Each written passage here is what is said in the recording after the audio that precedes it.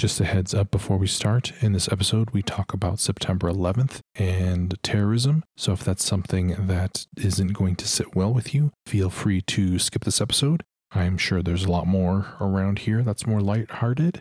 And make sure you are taking care of yourself. Now let the show begin. The following is brought to you with no commercial interruptions. Listen up.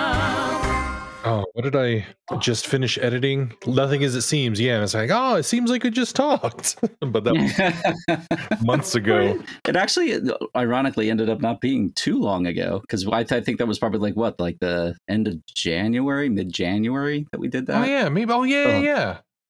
It was originally we were supposed to do it in November, and then I had to cancel because of family stuff. But yeah, I mean, it's all one giant big blur. Yeah, that too. No, yeah, I forgot about that. Yeah, we did talk not too long ago. Oh man, it's just all messes me up. It's just the recording super ahead of time, and then editing it, and then talking to people again, and yeah, and then you couple that with the world that we're living in now is like it's like time folding upon itself. Yeah, it's like what are weekends? Welcome to Season 7, Episode 13 of the Better Band Podcast, an all-encompassing trip through every song in the Pearl Jam catalog. I am your host, Brandon Palomo. Each episode, I go track by track with a guest through every album, soundtrack, single, and B-side to discover why you simply can't find a better band.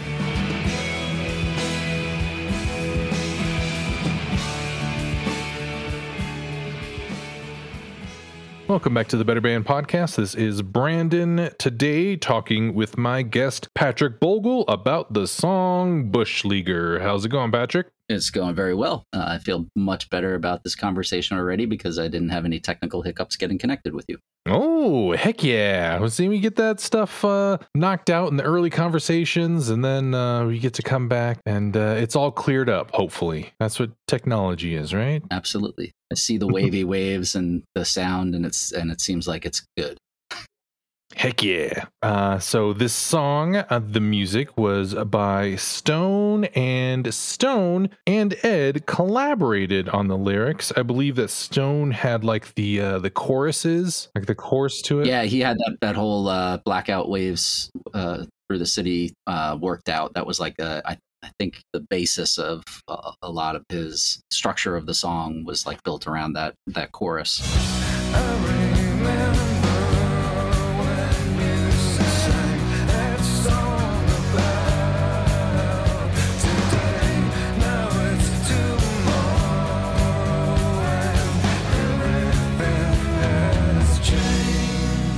Yeah, that part of the song does seem very dark and ominous, sort of like a blackout, I guess you could say. Yep, which I think referenced into like what was going on, and I believe, I could be wrong, but I think it was in California that was the news story, the blackouts that were rolling through, and I guess it was the summer of 2001. Yep, the rolling blackouts just using too much energy and stuff, kind of mirroring, I guess, or occurring again in Texas earlier this year with their blackouts that they've had due to weather and ill preparation, I guess. Yeah. The song was first played on December 6th of 2002, and it was subsequently released as the Showbox DVD, so you can see it on there. I think it's online on YouTube and stuff like that too. It was the second single released. Yeah, that's one of those like little oddities with this, because it definitely was released. I've got the little 7-inch. It's a great little tidbit from that time, but it's like it was released sort of more like as a special promo release versus like an official single. It was weird. It was an odd little release between, what was it? Did I Am Mine come before Save You? I can't remember which one was first. Yeah, I Am Mine was first, and it had Bushleaguer on it as well, or at least some versions of it had Bushleaguer on it. Yep. And then November 15th, 2002, it was quote unquote released, even though, yeah, like you said, those 7 inches say like promo on them, and then Save You, and then Love Love Boat Captain. Yep. Which I think the Love Boat Captain that's out, I think it also says promo on it. I'm not sure. The songs on it, if you had the I Am Mine import and the Save You, I mean, you got all the B-sides for Riot Act, so it's not like you needed Love Boat Captain then or Bushleaguer. Unless you need to have everything, then of course you have it. Yes, there are. This was the phase where I was like weaving out in and out of like having everything. Mhm. Like I wanted the 7-inch single, but I was like, okay, do I need the other 7 inches versus the CD maxi single? So it's like I don't think this one. I feel like Bushleaguer was only on vinyl. Yes. I don't think that there was like so there wasn't even a CD version of this, right? Yeah, So, and then Love Boat Captain was only CD, so right. Yep. Just those weird off ones, I guess.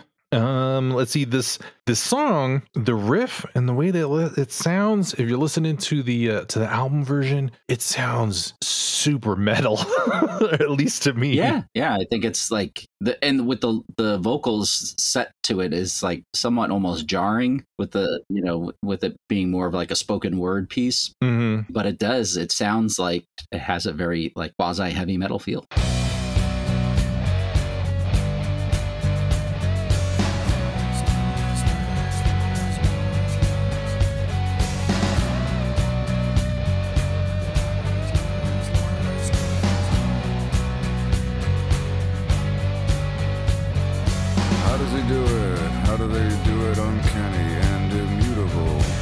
This is such a happening tailpipe of a party.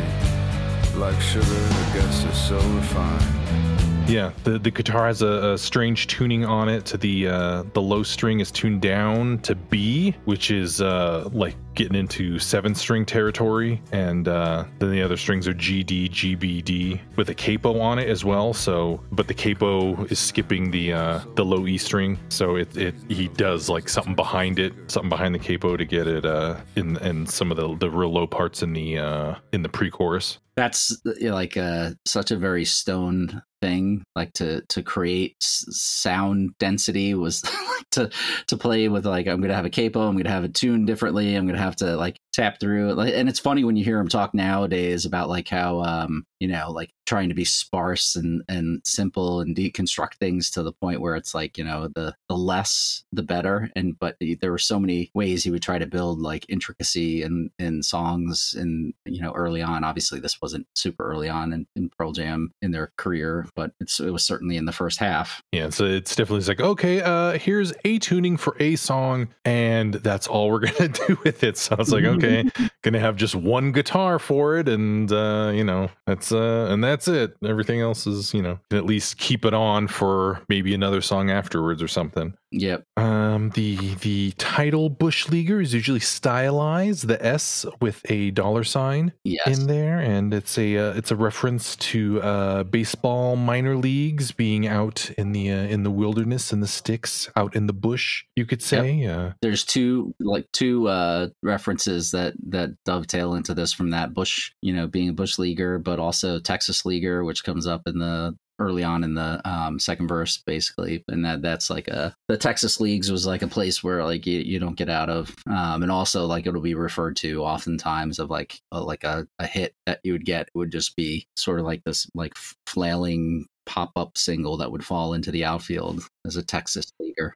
And of course, George W. Bush was manager or owner of the Rangers for a bit. He was a part owner of the Rangers. Owner. And definitely never got on the fields to manage. But yeah, he was part owner of the Texas Rangers from, gosh, I don't know. I guess it had to have been before he was governor, I'm guessing. So it must have been like the late 80s to early 90s. Yeah, this isn't a sports podcast. I mean, we're just...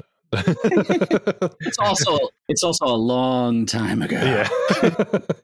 There's a couple of notable live performances of this song too. If nobody else knows for some reason, there's April 1st, 2003 in Denver. They played it. That is the so-called quote unquote impaling performance where Ed would come out wearing a George Bush mask and would dance around a little bit, and then put the mask on the mic stand and kind of sing to it and have it kind of be there as a, hey, this is what I'm singing about. Ha ha ha ha. Yep. And so then a bunch of people, well, maybe not a bunch of people, but some people walked out during that. Yep. And so that actual performance was released on a compilation, Hot Stove Cool Music, that was released for a charity, I believe. That time frame with that, like one of the things I think Ed talked about it, maybe in I can't remember, maybe it was in the PJ-20 movie. I can't remember exactly when it came up about, the way it was positioned in the news was that dozens walk out versus thousands stay. And it was, it was that tour was like ultimately the tour that I actually saw them the most frequently on. And that probably had to do more so with where they happened to be playing, because they played so many shows, and they basically did 2 stints on the East Coast. They ran through in the spring, and then they came back in the summer. And so it offered a ton of opportunities me to go see them. I saw them at the tail end of April at the Philly Spectrum on the 28th. And then I saw them in Albany, where I live now, on the 29th. I did not go to Uniondale, where they played Bushleaguer. And I'm sure that's the other one you'll talk about. And then I went and I saw them out at State College a few days later. So I watched sort of like a wave of what was going on in the crowd. And Bushleaguer aside, there was just like, it was just like a weird, like, I didn't understand what people didn't think that they were getting into going to a Pearl Jam show. Like, I kind of, it doesn't matter to me whether or not it's like materially irrelevant whether I agree with them or disagree with them. I knew what they're going to say. I knew what they were about, and it never offended me. I felt like, how could you be offended by its ideas and thoughts? But it was a weird time, definitely, like, especially like you didn't have as much instant information. So the way it sounded that Denver went down sounded far worse than it actually was. Yeah. And then by the time I saw them on the 28th, I saw some people leave. They weren't playing Bushleaguer. He was just talking about, what was going on politically. And I saw some people stomp out like fools. And I was like, I just didn't understand. Again, I go back to like, I didn't understand what it was that you didn't think you were getting from a band like Pearl Jam. I didn't understand where people were lost. It wasn't like something they just found in 2002 and 2003. It wasn't like they were like, hey, let's get hip to this because, I want to be against something. This was not surprising to me. I guess I'd put it that way, is that what their position was pretty clear, and it didn't surprise me. And I loved the song on the record, and it's like a very, thought-provoking piece to me in terms of like, trying to wrap your head what's going around in the world geopolitically. But it was definitely interesting to see how things played out in live concerts with reactions. But generally speaking, we're talking about like a couple of people a night that would have their feathers ruffled, and most everybody else was, knew exactly what everybody else knew before, was what the band's position was, both politically and socially, and things of that nature. And I don't know. It always surprised me more that people were surprised than the song itself. Yeah, like you said, and then at the end of the month, April 30th, in Nassau Coliseum, there's also a huge, not a huge section, but there's a section in Pearl Jam 20 where they talk about it, where people started booing them at the performance. And I think that the boos actually start where you could hear on the bootleg of it. I think in Pearl Jam 20, they kind of turn up some of the boos and stuff like that you'll hear. But if you're listening to the actual bootleg of it, you don't really hear the boos start until he pours the wine into the mask. Yeah, the mix is definitely a little bit different to accentuate the situation.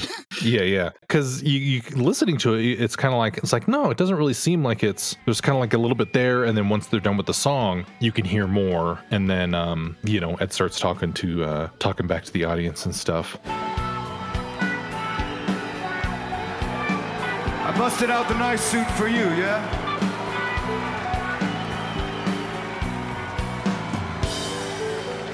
Oh, yeah.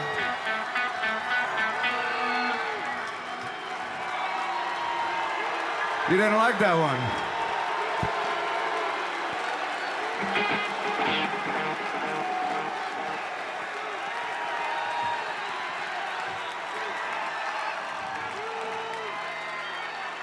I don't understand. Maybe you like him because he's going to give you a tax cut. Maybe you like him because he's a real guy that relates to you because he's so down home.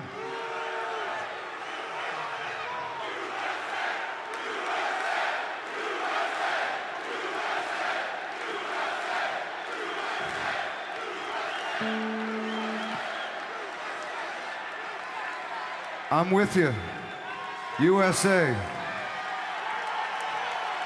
I just think that all of us in this room should have a voice in how the USA is represented. And he didn't allow us our voice. That's all I'm saying. We love America. I'm standing up on a stage in front of a big crowd. I worked at a goddamn drugstore. I love America, right?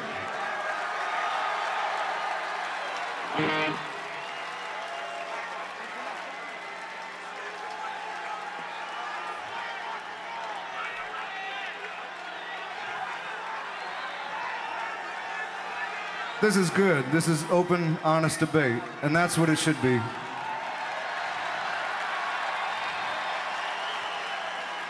If we keep this back and forth, good things will happen. If you don't say anything, you don't know what'll happen. Because we are on the brink of forever. And if we don't participate on where this thing is going, when we're the #1 superpower in the world, you want to have a part in it and make sure it's a good thing, yeah? Plus or minus, be active. This is a good thing. Yeah, I don't know. Do you think the pouring of the wine is kind of a reference to waterboarding? Oh wait, no, they weren't. Were they doing that yet? The Iraq War had just started. Yeah, I don't think. I don't think the waterboarding was known by any stretch at that point. I don't think anybody. I don't think that even was known before the 2004 election. To be honest, I think that was like that stuff started to leak out after that. I feel like it became more of an issue post. Yeah, with the pictures from Abu Ghraib and all that sort of stuff. Yeah. Cheerful stuff.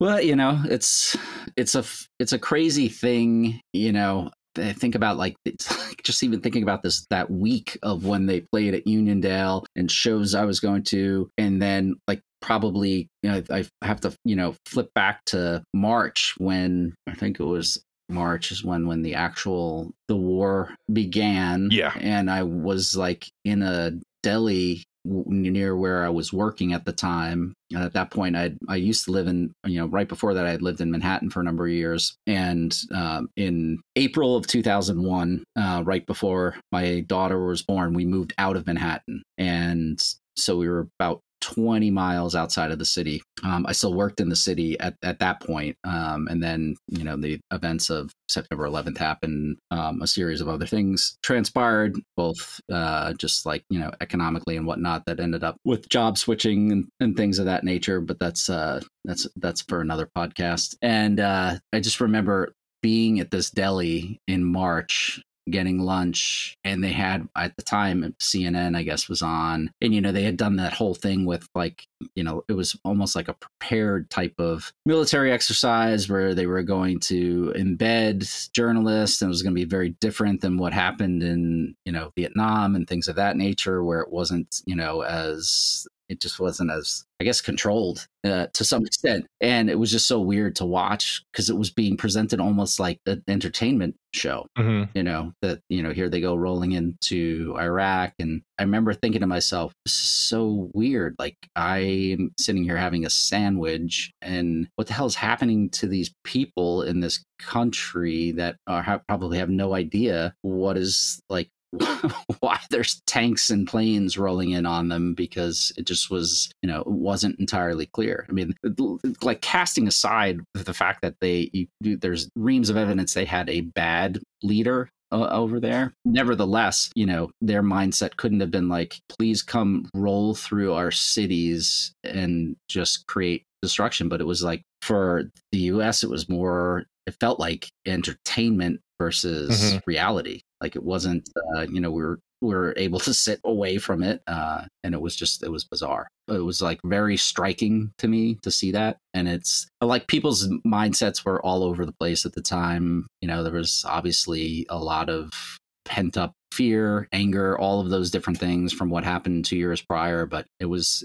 a really bizarre place to see us get. And, it's like, yes, Bush obviously and his administration were at the top of the pyramid. But I mean, we had a full on government push to do it. There was very little opposition. When you look back at it historically, there was a small percentage of the House of Representatives and only about less than a third. I think it's probably way less than a third of the senators that voted against it. And then when you double back and you look at something like the Patriot Act, it was even worse. I mean, you had one senator oppose the Patriot Act. And that thing's been reenacted endlessly since it was put in 2001. So it was an odd time. It was definitely a tense time, and I guess like the thing that I remember most about it was like, prepping out to go see those shows. It was like they had so many bad things sort of happen out of the blue to them. I think there was like in the back of my mind thinking like, oh, I hope they don't play Bushleaguer because it's going to be like, just people's tensions could rise. And then by the time it happened, when Denver happened, I remember talking to a few of my friends who I was going to be seeing shows with along the way. I was like, fuck it, I hope they play it every night. At that point, I was like, if this is like how people are going to present the idea that you're going to have the opportunity to voice your opinion is to just moan. And, in some of the news, what you would get the typical, I know there was a story on Fox News at the time, that was basically the, shut up and sing type of story. I don't know what the exact headlines were, but I know that happened. I remember at least that much. And it's just like, what? Doesn't make any sense. That is like the idea that there's no voice and no ability to question things, and that entertainment is just meant to be like rock out, man, is alien to me. So I know, like, I grew up on Long Island, was born there. It's a very different place. I know that they had a lot of loss of life from September 11th, and so there was a lot of stinging wounds. And yet, I thought, you look at it, people need to become a little bit more news literate in things, because we ended up attacking a country that had nothing to do with what happened 2 years prior. But people tried to connect the dots in a way that was crazy, and it's those types of things. Like, fear is and it gets into it in the lyrics, it's a powerful influencer. When you're afraid, you'll allow yourself to potentially do things and act on things that are unseemly. Yeah, drilling for fear makes the job simple. There was also the weapons of mass destruction lie that was, I think, the main factor that got us into Iraq. Yeah, there was. Yeah. Well, I mean, there's a series of things that go all the way back to like 1993, 94, 98, and and that's like you have to drill down the geopolitical landscape to go there. But one of the things that happens as like a result of an event like September 11th, when information is missed, then what starts to happen is you have people then being tasked with now find all the information always. And when you're now trying to like sort of retroactively make up for something that you didn't see the first time, you start looking at things and pulling things together that seemingly potentially you think make sense, but don't. You look at the CIA and the collaboration with other countries and their, information services that they had. I mean, they thought everything, was quote unquote credible. And there was lots of news organizations that vetted the information that said it was credible, but it was like trying to find needles in a haystack. I mean, you just don't. Typically speaking, criminals try not to send big, giant signals out, even awful, dastardly ones that, you'd look at. But, it's like, it's one of those those things where I hope at some point in time there's somebody that can go back and do a documentary not dissimilar to what Ken Burns did for the, looking back at the Vietnam War, which I just ended up watching like the second time earlier last year. And it's just like, you get the wider scope of all of the pieces and components that get into something that get you from point A to Z. And I think that's unfortunately, like, it's when you're living it in real time, and you look back and you're like, it's almost 20 years since September 11th. But beyond that, these wars have been going on almost nearly as long. And it's like, when do you get a clear analysis of how this all came to be and transpired, and who are all of the players and things? You only see bits and pieces and glimpses, and it extends long before the date of September 11th, 2001. It goes back decades. Before Desert Storm, even. Oh, long before. I mean, it goes back to the mid 70s, and in many ways, it goes back to the mid 60s. Like it's like a cycle of, how these things go. And it's like you get a lot of these people who think that they're making choices that are beneficial and or, nation building or like restructuring nations. And they can't think outside of the moment. They don't think of the repercussions and how time isn't a static point where you can just like hit a stamp and like, done, we finished that. And now we move on. And unfortunately, what happens is you have like all of these weaving interactions that get you to a place. And it's not something that you can, if you look to try to create a story around a thing that you need to accomplish, you can find enough people that will try to unearth that. If that's the goal, that's what will happen. And that's basically what the repercussions were from September 11th. It was you had basically people in places that didn't catch a signal the first time, seeking out and looking for other areas to stomp it out. And that's a dangerous door to open and a dangerous road to go down. Yeah, it's making waves. It's throwing a rock in the middle of a pond and seeing it ripple out. And I think that it kind of, Ed made the statement at the Nassau show. He says, we're at the brink of forever. And you kind of look at the things in front of you and don't realize too much about what led you to that point, and then what's going to go past that point for the things that you have that you're doing right now that's going to affect the things in the future, and geopolitical aspects to that, and also environmental and climate change stuff going on with that too. And it's kind of like, do I want to try to zoom out and see the big picture and be overwhelmed, or do I only want to be lazy and deal with just what I have in front of me and chant USA, USA? Yeah, I mean, it's and I think a lot of it has fallen on the way that we consume, and I can't even say we, because it's the way that politics has been taken by a lot of people lately. And this isn't even something that's been, obviously you could go back to the very beginnings. You could go back to Roman times and you can find similar patterns. But right now, somehow in these last 20 years, and it just continually seems to get accelerated, our political dialogue on things has become so sport-like. And so it's funny, when you have the sports references in the song, because it's so much more team-based and do and don't do, and it's jarring to an extent, that there's betweens of extremes, but it doesn't seem to be something that makes its way through on an information basis. Right now we seem to be information illiterate in some extent. We don't do a good job of producing and consuming news information that is based on clear-cut information, and storytelling versus emotion and opinion is builds up so much of it now. It's I look at stuff when I watch news, I tend to watch things like the BBC, where it's not, it's very more here's what's happening in the world. And, it's one of the downsides of having a news cycle and entertainment cycle that we have, because that's kind of what it has become. I mean, we've got channels that are expressly dedicated to 24 hours of just jarring information in a specific way, and that doesn't lead to good outcomes, because it gives people that don't have a good platform to sort of digest ideas, it begins to support its own story. And then when you do it every day of the week, multiple hours of the day, it becomes a self-fulfilling prophecy. I mean, it's like a religion in that sense. Like, and most people don't live their lives that way.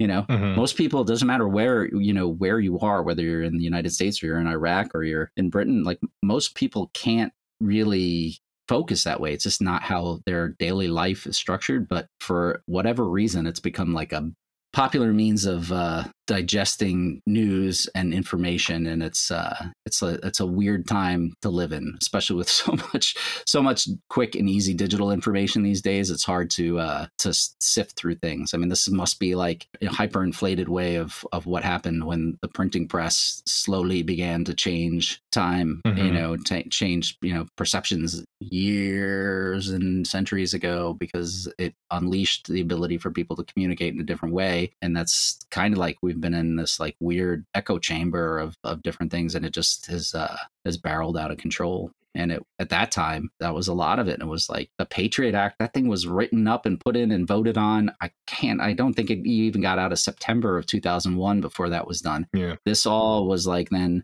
to some extent, it was brought out to the world stage over a period of time. It wasn't quote unquote rushed into, but it certainly wasn't.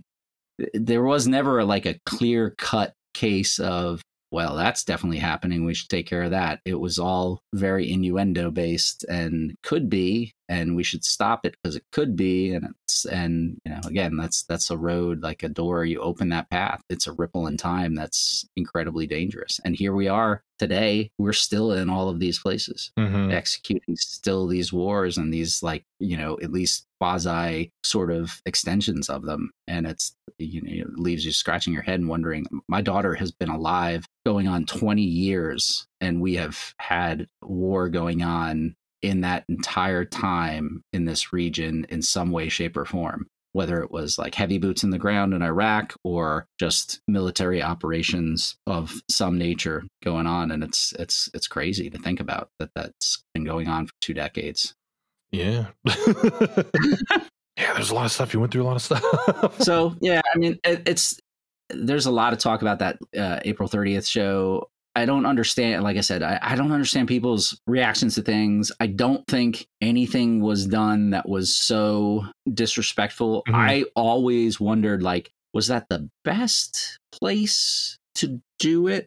I don't know. It just seemed odd. Like there were so many other shows that they had leading up to that, and they did choose a particularly bold place to decide that, heck, we're going to put the flag right back down on this night. But again, at the same time, it's like that thing of like, I knew people who died on September 11th. I knew people that, that I grew up with. I knew people that I had worked with that were all over the spectrum in terms of who they were and what in the world and life. And, maybe in the days after that, I could easily say that I was angry, disillusioned, all of those different things. But as time went on, it became kind of clear to me, like, you have to try to see all of the stuff that was happening, not for that day and that event. And certainly if you're going to do that, you got to see it with some clarity of like, what does each action that we're going to take, or, we're going to take as a government or as a world power is going to mean. And I don't think anyone in that audience that was upset was capable of doing that. Their viewpoint was just anger, and therefore, if you weren't on the go team go side, then you don't get it. And I think one thing that gets overlooked in that performance is the end when Ed and the crowd's chanting USA, and he's like, I'm with you. He's just, I think we should all be able to have a voice, and that's really what it's about. It's like you should be able to say no or I disagree, and it shouldn't come with such a heavy hand of ridicule. It happened to Dixie Chicks or whatever. What are they now? Just the Chicks. And a couple of other bands at the time that had come out and spoke out against the war, and people freaked out about it. And it was like, what is the problem with alternative sort of viewpoint or a alternate discussion point, but people weren't ready to have it to some extent. And obviously time has borne out that regardless of what anybody's opposition was, because I do think that there were reasons for opposition sometimes weren't clear or necessarily like built in any better, fact at times than the information that was trying to gear up towards this war as it was. But it's hard to imagine a scenario like looking back on it where you can't unravel the fact that like the process of coming to this conclusion was ill-advised, poorly thought out, poorly managed, badly handled, and had dire consequences that are still to this day impacting people's lives. I think a lot of it has to do with, like you're saying, just kind of being two sides and being a team and everything like that, and not wanting to think that you are wrong or have been wrong. Like the whole sort of, oh, we're going to say that the 1619 project is full of crap and, white people never did anything wrong. And it's all about the 1776 project, single web page, or I don't know, whatever the hell it was. But that sort of thing. And there's evolutionarily, there is like a part of your brain that is made to be tribal, because we had smaller groups of families and tribes and stuff when we were first being humans and stuff, because you want to be around the people because you don't know about people that you don't know about. So they could mean to do you harm, they could be trying to come after you. It's kind of like, okay, I know who my people are and I know those people. And that's a part of our brain that has always been there. And so it's kind of stepped out into things to either nationalism or to race or to sports or to politics now. And so when somebody attacks somebody in your tribe, or when somebody attacks your beliefs, you see that as your brain reacts to that like you're actually physically being attacked. And because it's a questioning, I guess, of your own existence. And it's sort of like, oh, well, if I can't believe that, then who am I? Because I belong to, a part of this group. And so, you can't try to take me down because I won't exist then. I won't know who I am. Yeah. I mean, it's like almost the quasi religious aspect of it. I mean, that's something that I've always like tried to say to people is that, I grew up in a Roman Catholic family. I'm no longer religiously practicing. And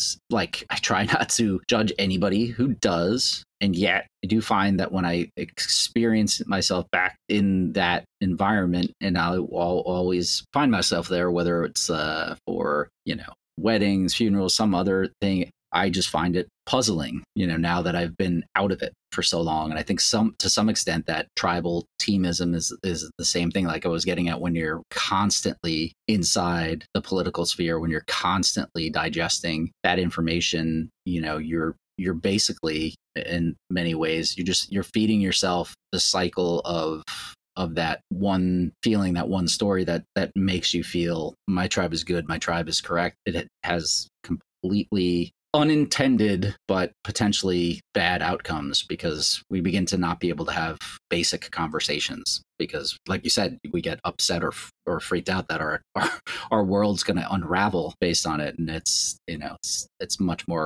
always much more complex and less devastating than that. And people saying it's like, oh, I just want to listen to the music. There are people who don't pay attention, super, breaking down lyrics and everything like that. So it could be just, oh, you kind of hear this music and it's kind of like, okay, yeah, cool. You don't really see the sort of illusions in even flow, say, to people who are unhoused, or see sort of child abuse aspect in Daughter or something like that. You're just kind of like, oh yeah, it's just music and I'm not really paying attention to the words and stuff like that. And so he's like, oh, they got too political. Oh, keep politics out of music. Just be entertaining and stuff. And people who say that it's not that they don't want politics in music, or politics in their entertainment. They just want the politics that they agree with, because it's you don't have a problem with what people say until they say something that you don't agree with. I mean, it happens on all sides, really. And that's the thing. It's like, ideas are meant to be challenged with thought and other ideas. If ideas are bad, take down those bad ideas by proving how they're bad ideas versus shouting. The shouting down is the worst aspect of it. Like if you can't articulate a thoughtful argument of why, then you're bound to go to the shout of the simpleton idea, like that element of just play the music. I mean, you reference a bunch of songs. I think one of the funniest things I always think about when I hear and I say things like that, especially in the Pearl Jam sphere, is like, what did you think Hunger Strike was about? You think about it was like somebody needed a sandwich because they were like, it was a long day. I mean, the lyrics in that aren't that hard to like articulate, and I guess I go back to that idea. I'm laughing. I'm trying not to be like dismissive of it, but like this is the nature of this band, and it doesn't matter. I guess it's never mattered to me whether or not I agree with them on a political or social issue. Mostly I do. I think that just sort of maps out for the most part. I don't always. It's not everything, but I'm never offended by it. I'm never like, my gosh, my world has come crashing down. It's always made me think and like try to be a little bit more open and better. I mean, the music and art that I've been exposed to definitely changed who I was and things that I thought about when I was way younger, and I hope that I'm the better for that. I mean, I think those things are like, it's useful. It's like it's part of the process of consuming information. It goes back to that thing of being information literate.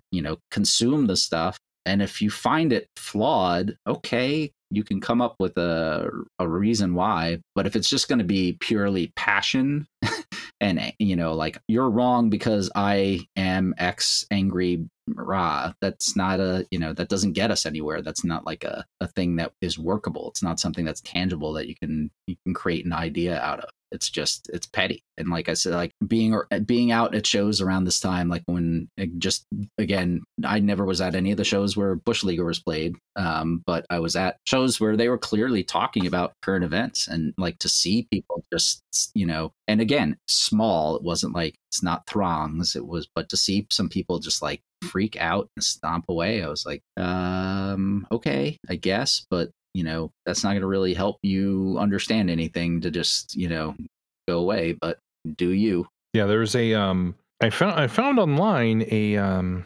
it's not a study. It's something written, I think, for what is it? It was published by the University of Minnesota Minneapolis by Christine Weglars, I believe, and she kind of puts the lifting of the curse of Alive and kind of compares that to the negative reactions that people have had to Bushleaguer. And it's pretty interesting. And basically, it kind of breaks down to Pearl Jam for so long throughout their career, sort of invited the fans in and said, hey, we stopped making videos because we don't want to tell you what our songs mean, and we want you to have your own interpretations. And, that's what helps make them personal. And that's what really makes the people, like just basically everybody I've talked to about this band, love the band, is that it means so many different things to so many different people, and people can see different things in different songs and have different interpretations of lyrics, especially when not all the lyrics are printed in all the liner notes and stuff for especially like the early albums and stuff like that. And then with this song, it's sort of like, especially, it's like, okay, no, this is what we think, and this is what you should get out of the song. We're not leaving it open to any interpretation. It's this. And some people sort of saw that as a rejection of Pearl Jam inviting you in at that point, then saying, it's like, oh, okay, you're going to say who you are, so we can't put this on you anymore. And some people could see that as a rejection from the band.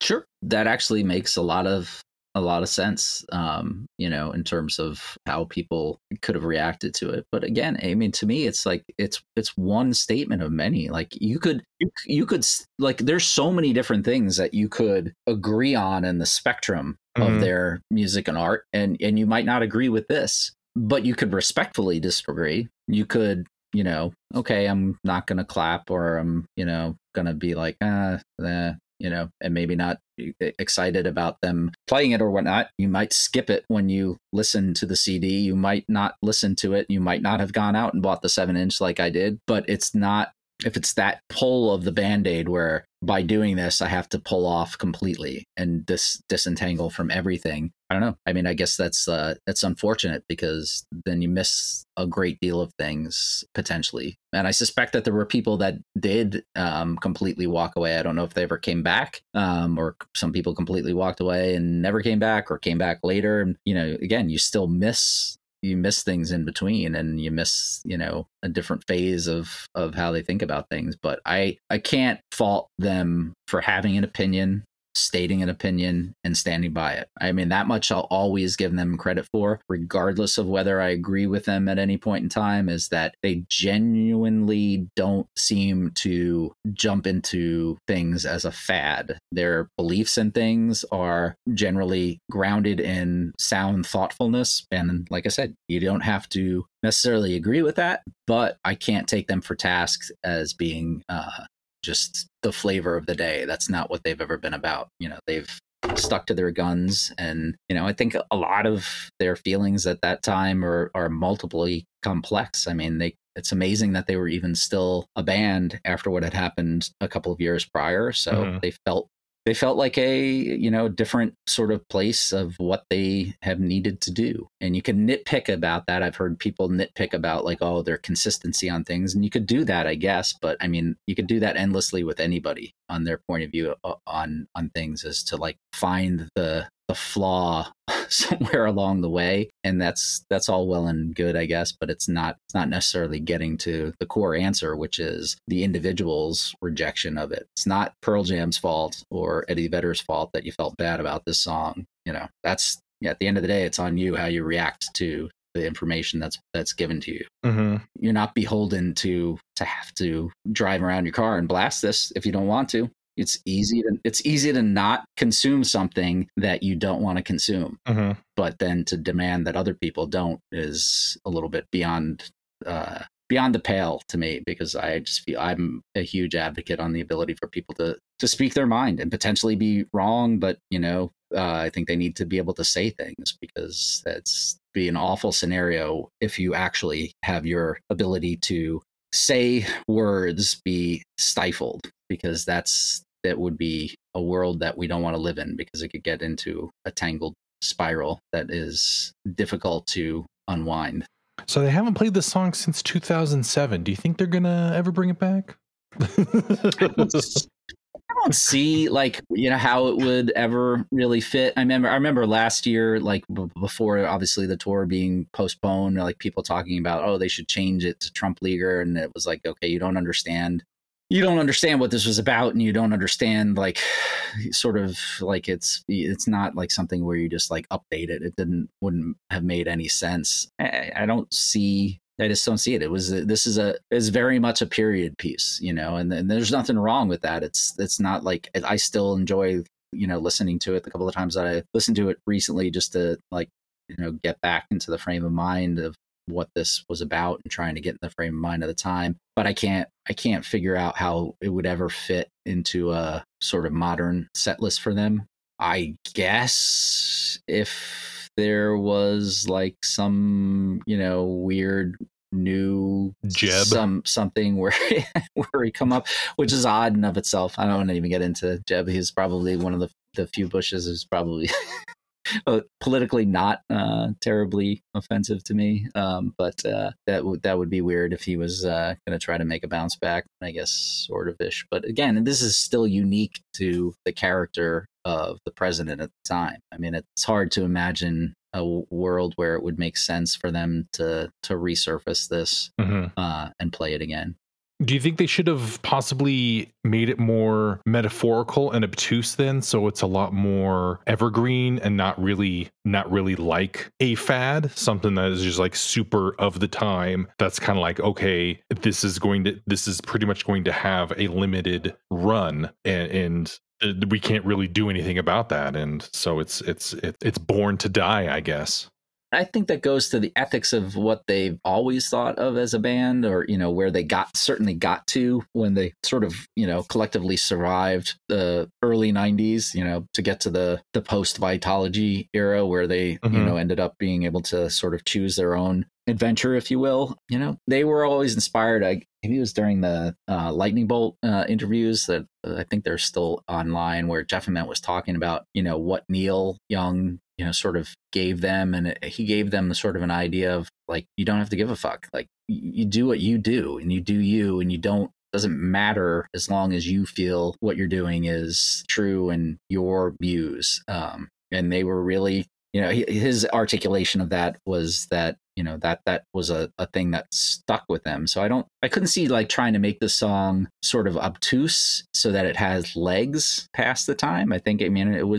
It was about how they felt. And I think it was important that they say it this way. So to try to set it up so that you could play it, I don't know. I think it's better in the song itself lives in illusion, or, it's to a certain extent that the words allude to different things with how it's set up. But I think it would be odd for it to be kind of cagey in its approach. I think it was what it was. And, he obviously, I can't even imagine him not having a view. Like, he must have thought when he heard this and he finally got the lyrics, he must have been thinking about, I'm breaking out the jacket frogs gave me, getting the mask.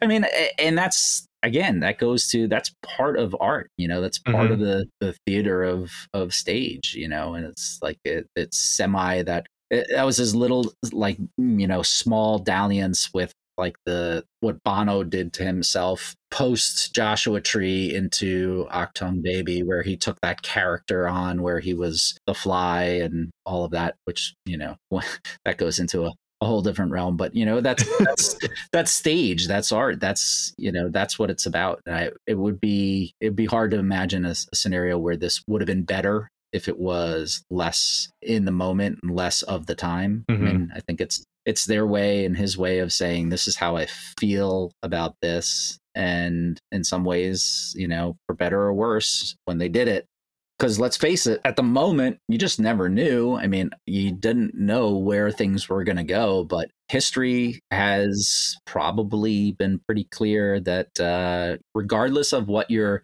motivations of opposition were, that opposing that war has borne itself out to be a good side to be on, because it did not go off in the planning and the direction that was articulated, and it never uncovered any of the things that anybody thought would be there. So I think in many ways it's ballsy to make a statement like this, because you could never know. This could have been a weird thing to look back on years later. Like, ooh, that was weird to say that about that event, but they felt strongly, and here it is.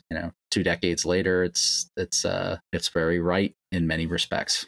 And of course, what way to be more pro troop, I guess, than to not want them to.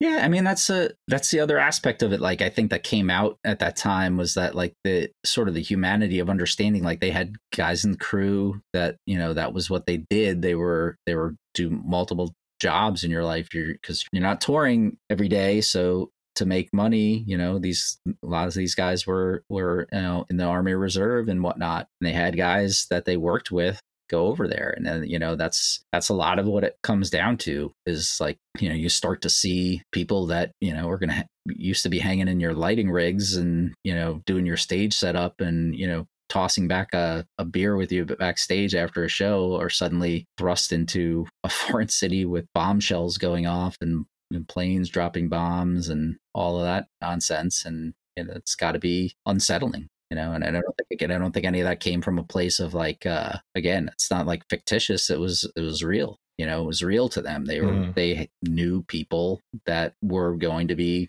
put in harm's way, and that's got to be an unsettling feeling. Like, I knew people that joined the Army post September 11th.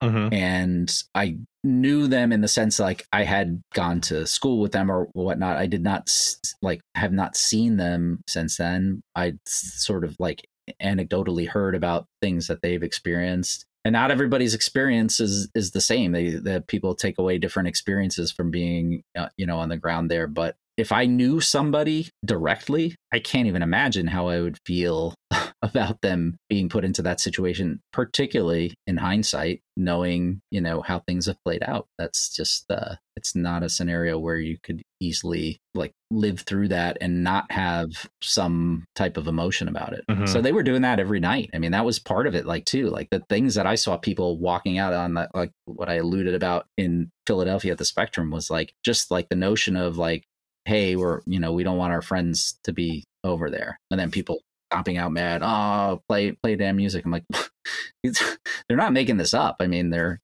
they're talking about like things that matter to them that are real. And I can't fault them for feeling and having that opinion. That's like, I think you'd be at least somewhat crazy not to have some hesitation where regardless of where you fit on the spectrum, about people being sent into a war zone.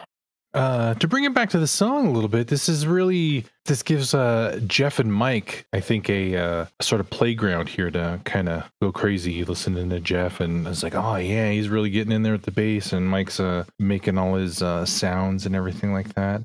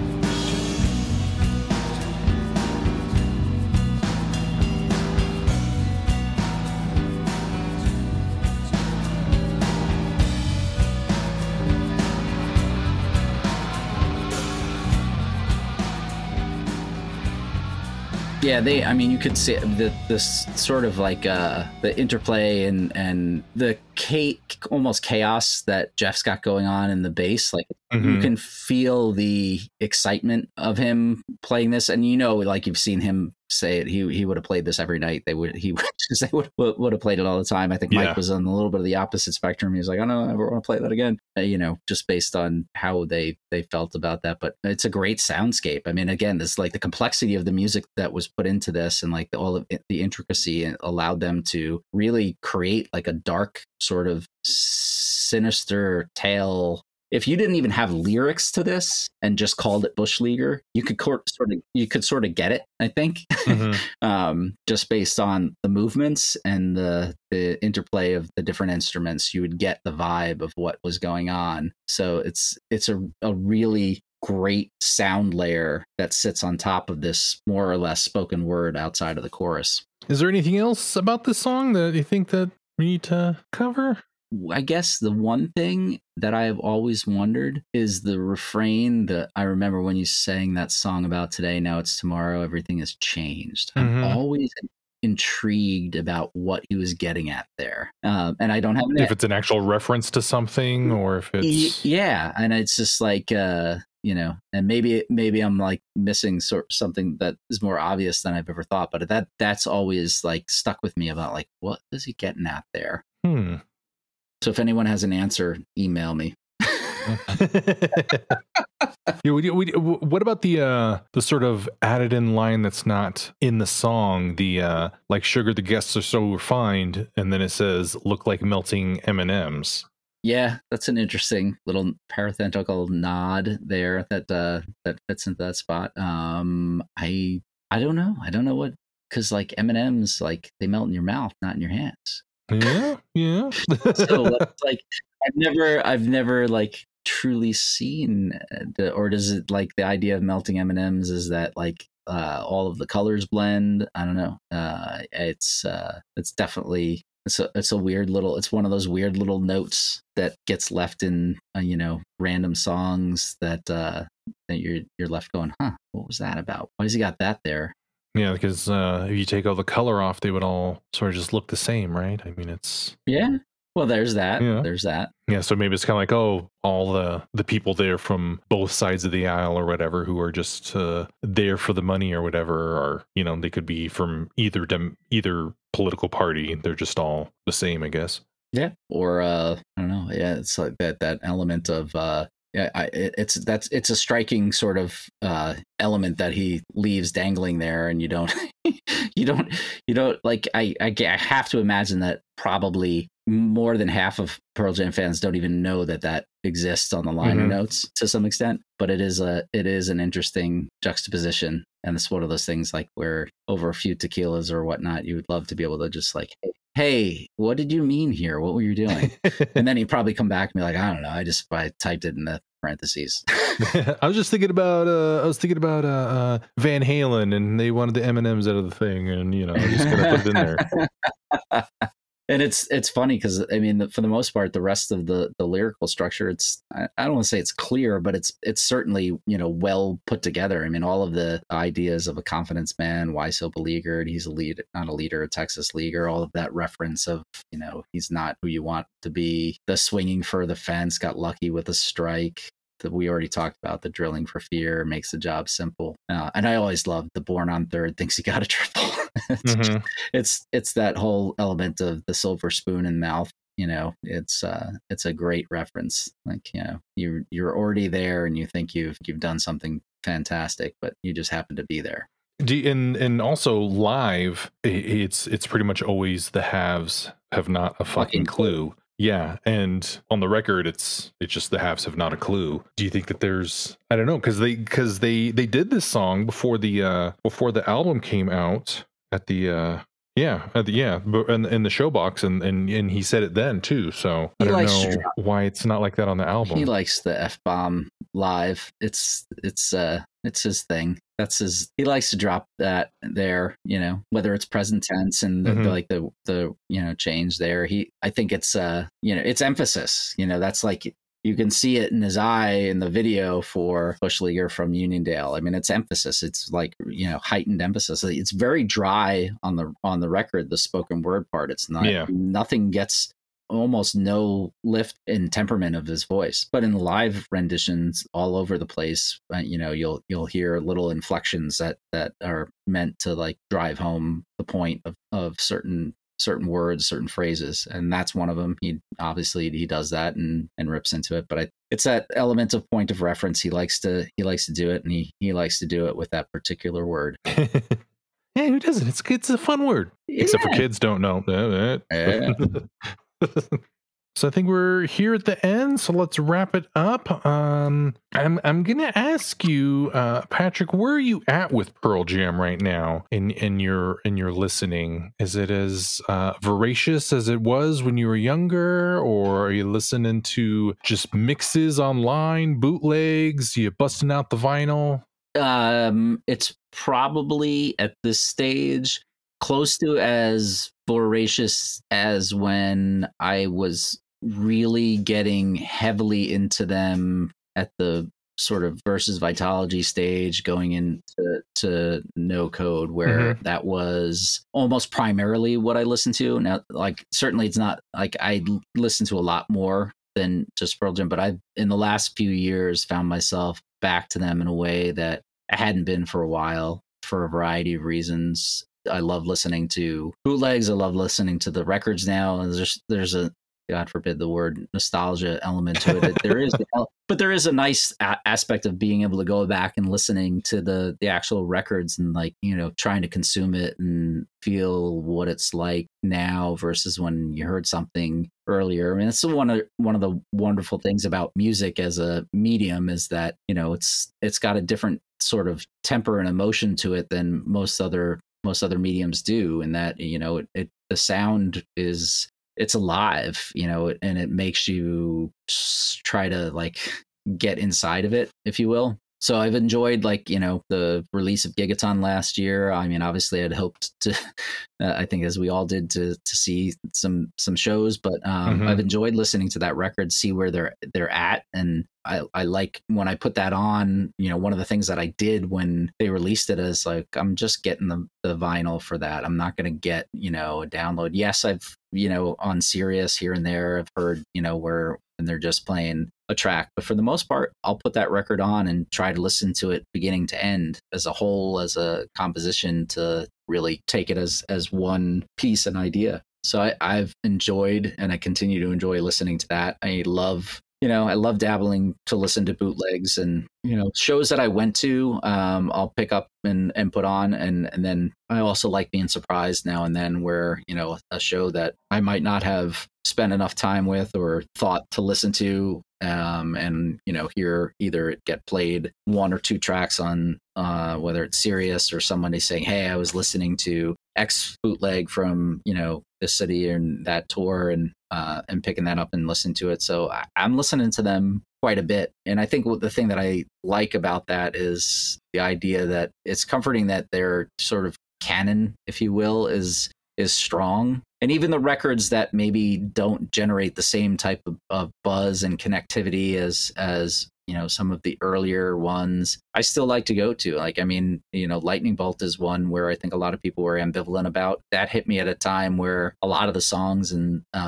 themes on that I kind of needed. And I go back to that kind of semi-frequently now. And it's one that I don't mind pulling out, and it's a great thing to be able to have access to. I mean, it's wild to be a fan of this band and have so much musical output that they've got from a live perspective, particularly, that you can always tap into. But it's fun to weave back into hearing their older records as well as listening to the new stuff. Hopefully there's going to be opportunities for them to do even a little bit more coming out of the last year or so. It sounds like they, from recent interviews that they've done, where they're kind of tinkering. So hopefully that's the case. I always like to hear what they're thinking. It might not be my favorite record when some of the along the way, I've never been turned off to the point where I didn't want to hear what they were thinking. Yeah, you'll take new stuff. You don't care. It's like, ukulele album. Yeah, sure, whatever. What the hell? Let's just as long as they're out there and they're creating and they're making new stuff. That's the next record: 5 ukuleles and a maraca. Yeah, there we go. And thanks for coming on and talking with me, Patrick. It's always good to have you on the show. Absolutely. Appreciate it, Brandon. The Better Band Podcast is produced by listenupreno.com and Brandon Palomo and published using a Creative Commons Attribution Share Alike 4.0 license. Please visit creativecommons.org or email listenupreno@gmail.com for more details. All music played is owned by the respective publishers and copyright holders and is reproduced for review purposes only under fair use. You can subscribe to the Better Band Podcast on Apple Podcasts, Google Play, or from betterbandpod.com using your favorite podcast app. You can find us on Facebook, Twitter, and Instagram at BetterBandPod. I am on Twitter at BrandonP, BRANDENP. If you like the job I'm doing here, you can go to ko-fi.com/BrandonP and leave me a $3 tip. Or give me a 5-star review on Apple Podcasts, and don't forget to tell your friends. If you would like to be a guest on a future episode, send an email to betterbrandpod@gmail.com or send me insights and stories you'd like to share, and I'll read them on the season finale episode. Again, I'd like to thank my guest Patrick, and as always, this is Brandon saying, all the best bands are affiliated with Satan.